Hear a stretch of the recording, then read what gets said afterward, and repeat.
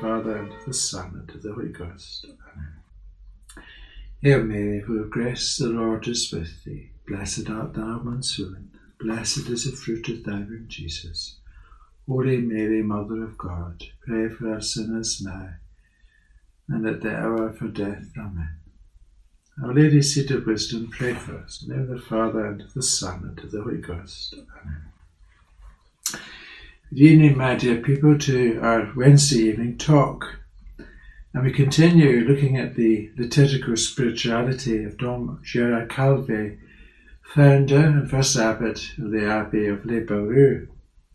And we were looking at yesterday, last week, at the first of his conferences to the novices. And I want to look at the second conference that's been published in this book, you remember, The Sacred Liturgy.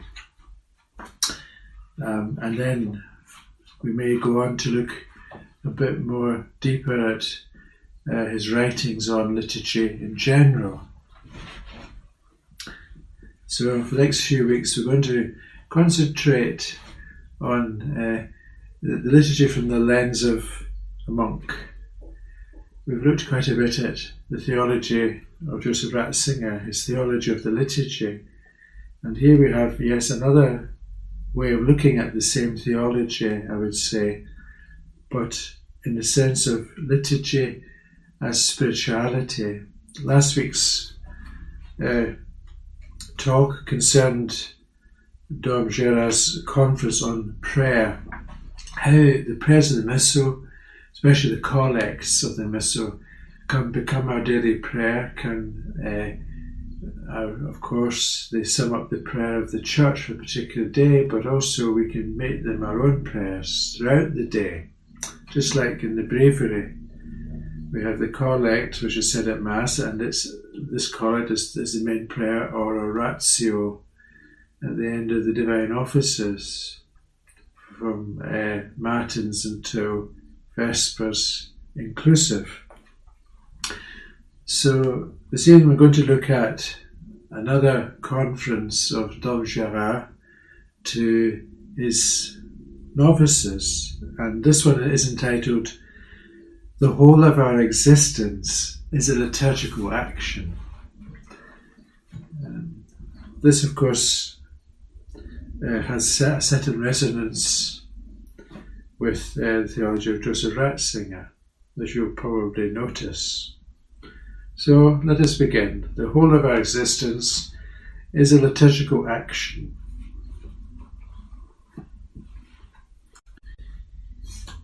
You have asked me, says Dom Gerard, what kind of place is to be accorded to the liturgical life in our monasteries.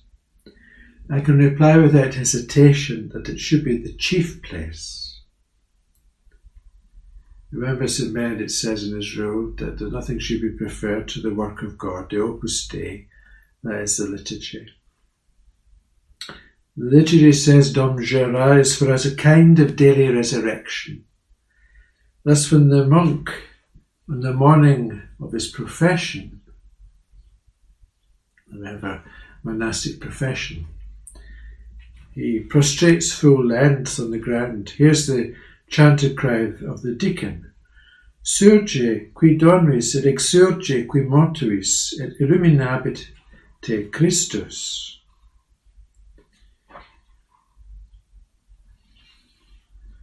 Arise, you who sleep, and come forth from the dead, and Christ will enlighten you. He reaches out and touches that source of energy in the liturgy to which the first Christian generations adhered with all their being. The rest of us too, as monks, find here the whole of our spirituality. And this is why, properly speaking, there is no Benedictine spirituality. The monk is a man fashioned inwardly and outwardly by the liturgy.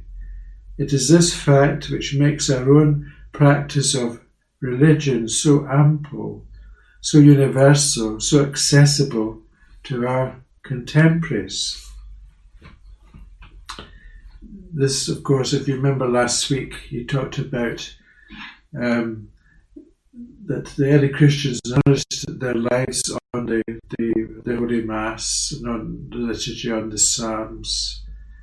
And for the monk, that's a very important source of nourishment. Of course, in addition to the daily reading, the Lectio Divina, the monks, particularly of quite austere and strict contemplative monasteries, spend a lot of time in Lectio. So we'll continue with the text. The idea that the sacred rites and words of the liturgy were in themselves nourished enough for the soul and a sure enough guide to the heights of mystical experience without our needing to immerse ourselves in the spiritual treatise and theories elaborated in modern times, is one that lasted for 16 centuries, during which time the fundamental character of Western spirituality was shaped. To the degree that we remain faithful to this inspiration, we join hands again with the first Christians. With them we look to the heavenly Jerusalem. With them we play on that instrument which is the human body, hands, eyes, voice, the bending of the knee, the bowing of the head. St. Augustine said, the affection of the heart is fostered by the gestures that render it. You remember that Joseph Ratzinger talked about the importance of gesture and how God uses gesture, permits it, and because we worship God with our bodies as well as our souls, and that the external forms also display the interior forms. Well, that's here what Dom Gerard is speaking about. And he says, of course, about these gestures, that they foster what's in the heart. He says, provided, of course, that those gestures retain their original purity and meaning.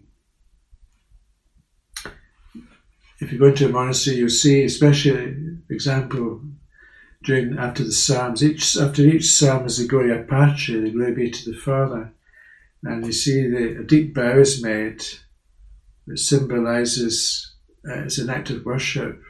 It symbolises the complete giving of the person to the Blessed Trinity and acknowledging of the divinity of God, that we are God's creatures. Christendom rose upon the human race like a dawn in the sky of history, because the Christian soul, intent upon the religious rite, constantly saw the supernatural out of the natural. The link between signifier and signified was a living one. Every gesture actualized faith. Nothing was lacking to the education of others in the faith. All this gave human life a certain nobility. Charles understood this well. You may remember his memories of childhood spent in the district of Orleans. Everything was a rhythm, and a rite and a ceremony. So ceremonies, rites, gestures are all very important. In the ages of faith, says Dom Gerard, the Christian child grew up amid a multitude of human rites that spoke to him of the invisible world, as clearly as the motorway sign points out to us the direction we have to take. And that is there to prevent us too, a tiny group of monks in the great liturgical tradition, from absorbing into our being a sense of the real truth of symbols. And what is to prevent this? Sometimes we do things even like make the sign of the cross, but perhaps do it haphazardly. Perhaps we genuflect haphazardly. And perhaps we ought to think again about how do we make those beautiful gestures which externalise our inward devotion, and also as human beings we worship externally with external things. If we ask, says Dom Gerard, what place the liturgy has in our monastic life, we answer with the voice of tradition that it is the whole existence of the monk, and even, why not, that it makes up the whole of Christian life, which should be our liturgical reality. A monk's whole life will be nourished, illuminated, and governed by the rhythms of the sacred liturgy. That's an interesting thought, is it not, for those of us who live in the world? To what extent are our lives governed by the rhythm of the sacred liturgy?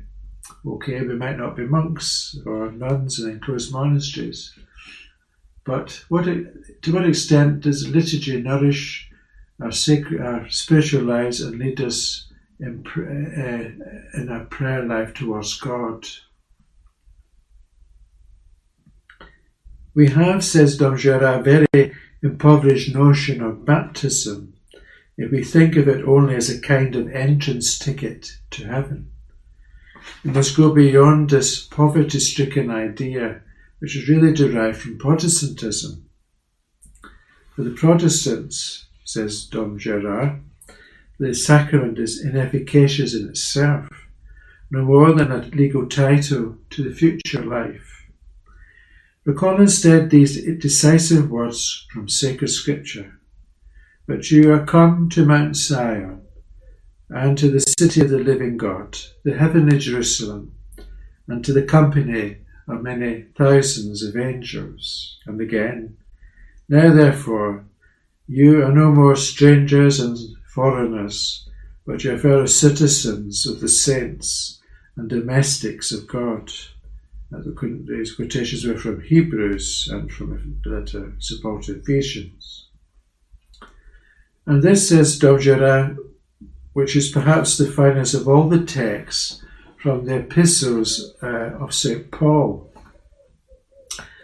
And we are all beholding the glory of the Lord with open face, are transformed into the same image from glory to glory as by the Spirit of the Lord. It is from within a liturgical perspective that our own abbot, Dom Romain, said to his monks one Christmas evening, "We are made for the holiest and most solemn things. We are made so that we may unceasingly move forward on the side of God." This is so much as to say that consecrated souls cannot henceforth behave other than in obedience to the new dignity. Let me just repeat that quotation again from the former abbot of Onkalkat, a monastery of the same congregation as Dom Gerard. We are made for the holiest and most solemn things. We are made so that we may unceasingly move forward on the side of God. God is our ultimate end, no matter what may happen. And that's a thought that should sustain us and inform our daily actions. There's nothing stilted or artificial about this, says Dom Gerard. Something within there must inevitably express the nobility, that's it, within the consecrated souls, must inevitably express the nobility of the state. Something within them must translate itself, even into bodily gesture and carriage. You will remember the chapter for the ferial office of None, that's the afternoon office. You have been bought with a great price. Glorify God and bear him in your body. Glorificate et portate Deum in corpore vestro. And is it not in great part thanks to the singular education of the monastic obedience that you began little by little to change what you have habitually been? Is it not the case that the service of the altar and the discipline of choir very rapidly exert an influence upon your soul and your body? There's a monk, Benedictine monk, who once said, "It is the monotony that keeps me going." Doing the same things, in other words, every day, getting up early, going to choir, praying long hours in choir, and meditating, reading the scriptures, working, going to the refectory day in, day out. It becomes a part of you. It gives your life a certain rhythm. And all these moments are opportunities for grace. Is it not the case, says Dom Gerard, that the service of the altar and the discipline of the choir, indeed, if I repeat this, very rapidly exert an influence upon your soul and your body? Instantly, when the bell for office is heard, see with what gravity you must pass down the nave, with what recollection you greet one another, turn towards the altar, and lose yourself in adoration at the Gloria Patri. And will all this cease when you cross the threshold of the chapel again to go to your work? Certainly not. Rather, the whole of your life will, as it were, be within the cloud of incense, and will unfold in the presence of God and the angels. The whole of your life will have about it the holiness of offertory and consecration. And so the life of the monastery itself unfolds in one great liturgical procession, in which the soul pours itself out in secret, silent offering.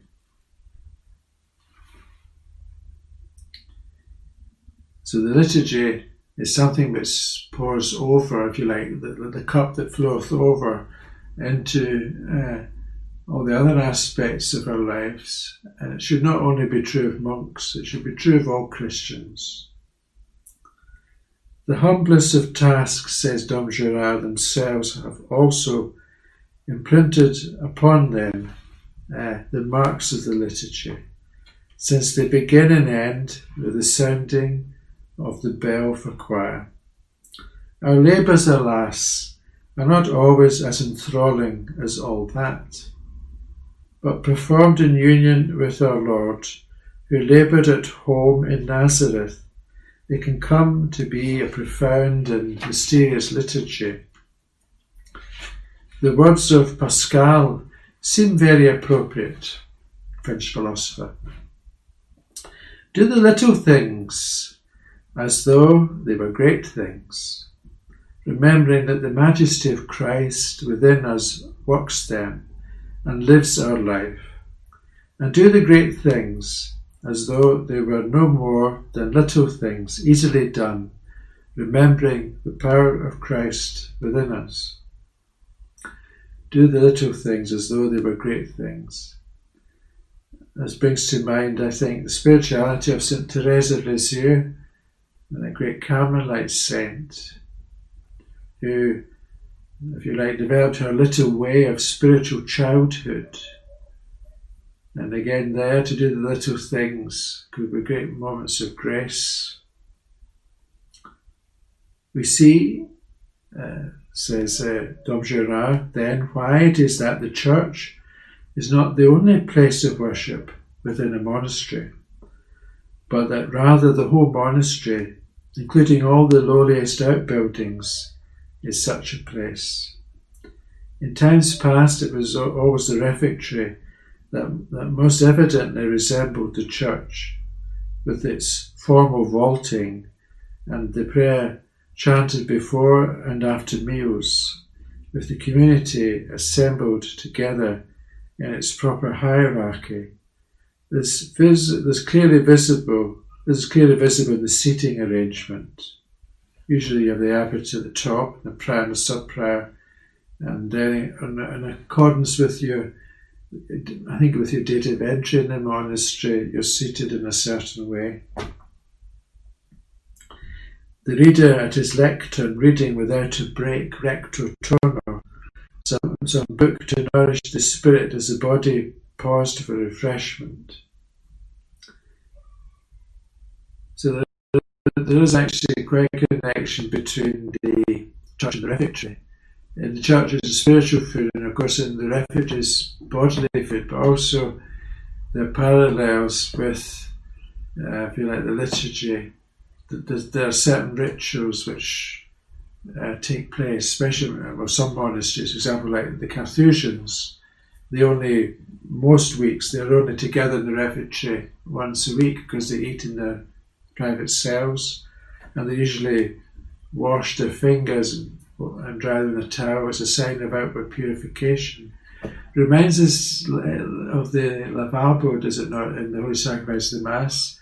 And the priest concludes the offertory rites and includes the washing of his fingers, that he's entered, that he needs greater purification as he comes to the threshold, if you like, of the holiest part of the Mass, which, of course, is the canon of the Mass, which is at the centre of the Mass. The monastic habit is also itself a school of prayer which disciplines the movements of the body.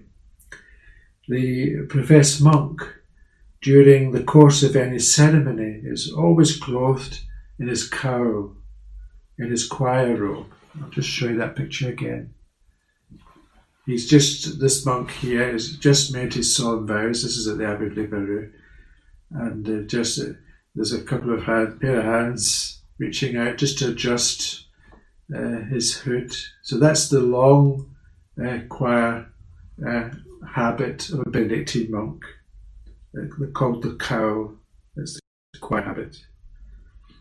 And Dom Gerard says, as you know, on his last day the monk is laid to rest in the earth, enveloped in his cowl, to await the resurrection of the dead. The ritual surrounding the monastic cowl is composed of many layers of symbolic meaning.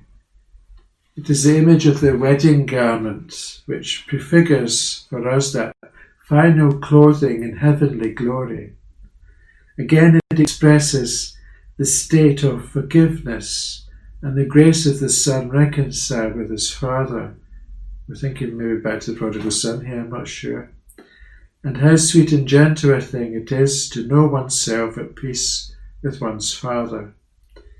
The black cowl signifies a man bereaved of all the joys of the earth, and signifies also watching in the night, burial, expectant waiting of a soldier or servant. It's interesting how clothing, especially in the Middle Ages, clothing was very symbolic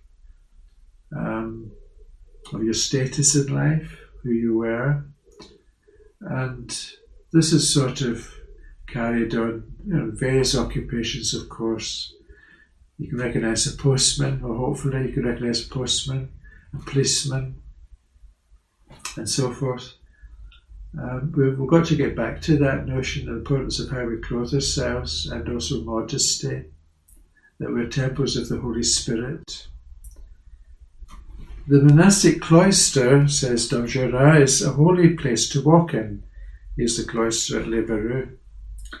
Hushed in silence, leads nowhere. It is of a piece with the circular contemplation which Denis the Areopagite speaks. And the final end of this never-ceasing contemplation is an escape to the heaven above. Upwards and not forwards, a spiritual and not an earthly overtaking, for our God lives in inaccessible light.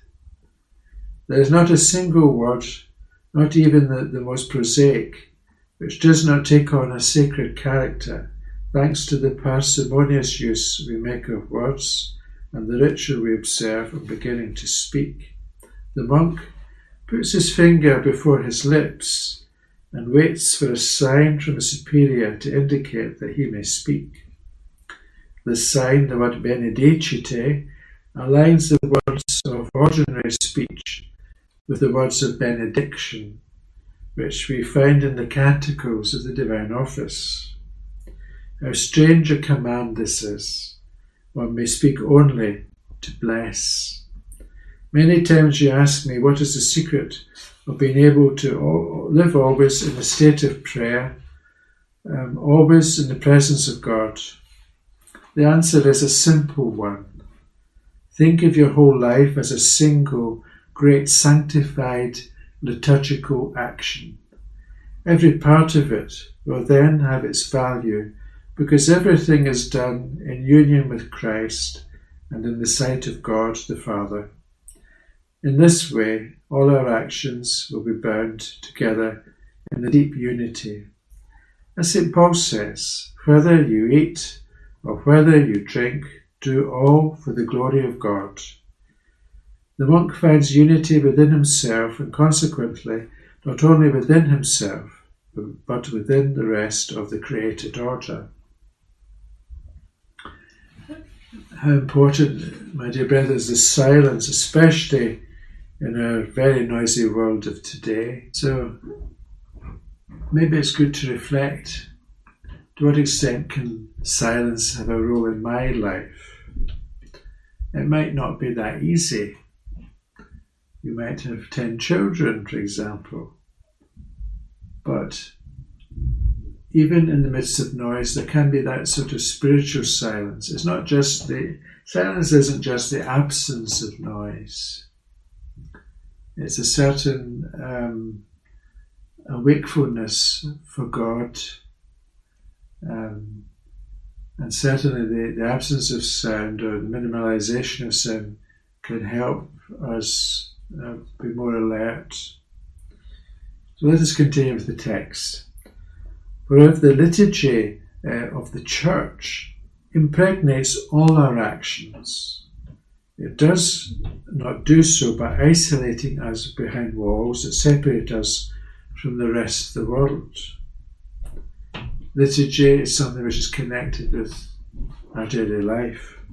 Certainly we have chosen to close our eyes to the allurements of the world, and here, of course, remember WGR speaking to monks. But it is the miracle of the liturgy that it enables us to bring the created order together in a whole, in a great effort of transfiguration, which is the work of sacred poetry. One cannot live without poetry. At any rate, the Church has decided we shall not have to. She's placed upon our lips some of the finest poetry written to make of us the priests and poets of the sacrifice of praise. Bossuet, in a famous passage, locates man's priestly function at the heart of his calling as a duty that cannot be abandoned. Man is to give a voice, an intelligence, a heart on fire with love to the whole of the visible creation, so that in its turn, through him and by means of him, creation will love the invisible beauty of its creator.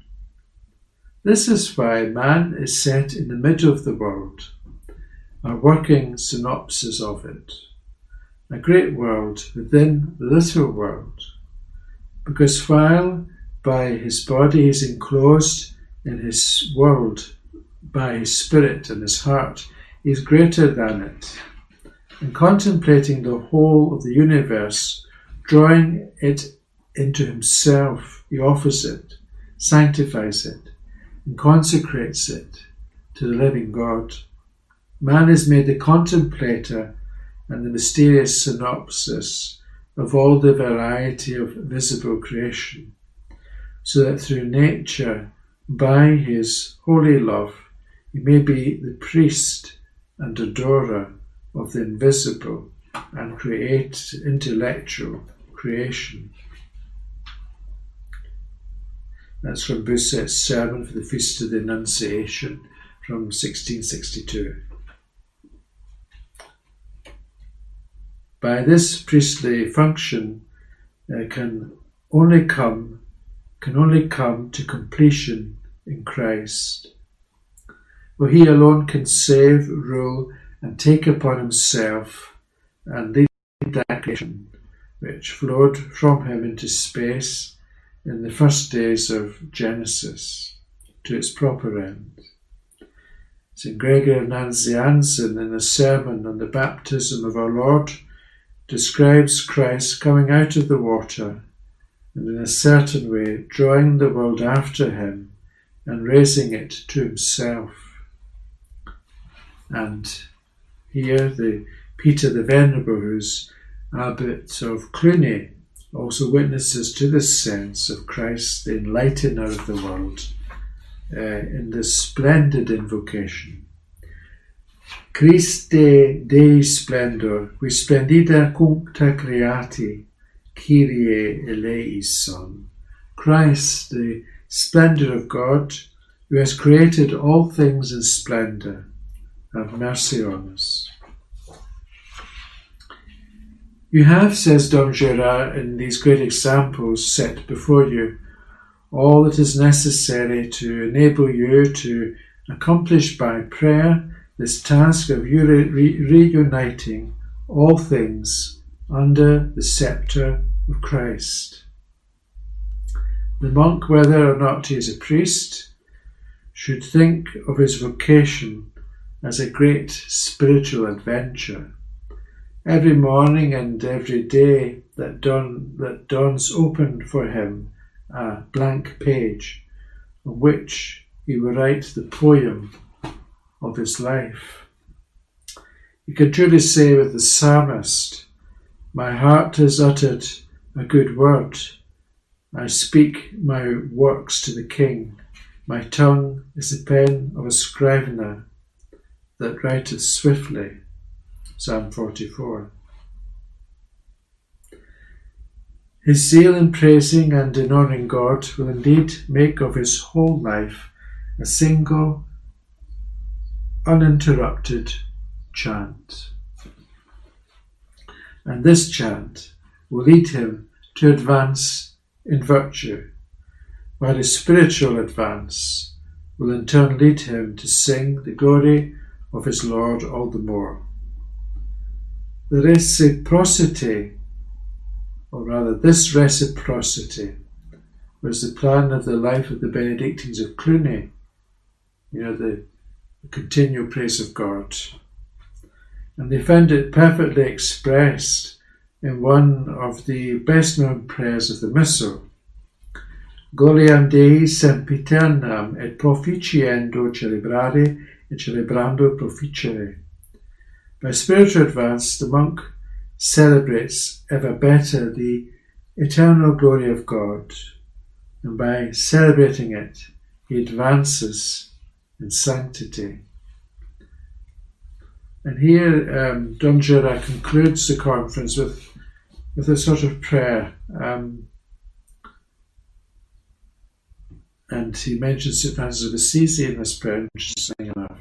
He says, "O sacred liturgy, honour of the Church, you who have inspired so many works of art and poetry, who inspired St. Francis, the little pauper, to sing the glory of his Lord on the roads of the world, you who put upon our lips the song of the elect, and govern our steps on the path to heaven, you who banish from our hearts all impurity and entice them towards the good that is invisible. We swear faithfulness to you until death, and even beyond death, in that paradise of inexpressible splendour, some part of which you open to us here." Well, thank you, my dear brethren, for listening, and I hope that conference will inspire you to consider the role of the liturgy in your life, Liturgy, of course, is the praise of God. That's the first and foremost, the adoration of God, and pouring out our love, our thanksgiving, our prayer and our petition, and our praise, indeed. But also, prayer is a prayer which is continuous in our own lives. Our whole life is joined with the liturgy and becomes an act of worship. It's not just monks who are called to this. We're all called in our own vocations to making our life a praise of God, as the Carmelite mystic St. Elizabeth of the Blessed Trinity would say, praise of God. Let us conclude this evening's talk with a prayer. And next week we'll continue on with the liturgical spirituality of Dom Gérard. In the name of the Father, and of the Son, and of the Holy Ghost. Amen. Glory be to the Father, and to the Son, and to the Holy Ghost, as it was in the beginning, is now, and ever shall be, world without end. Amen. In the name of the Father, and of the Son, and of the Holy Ghost. Amen.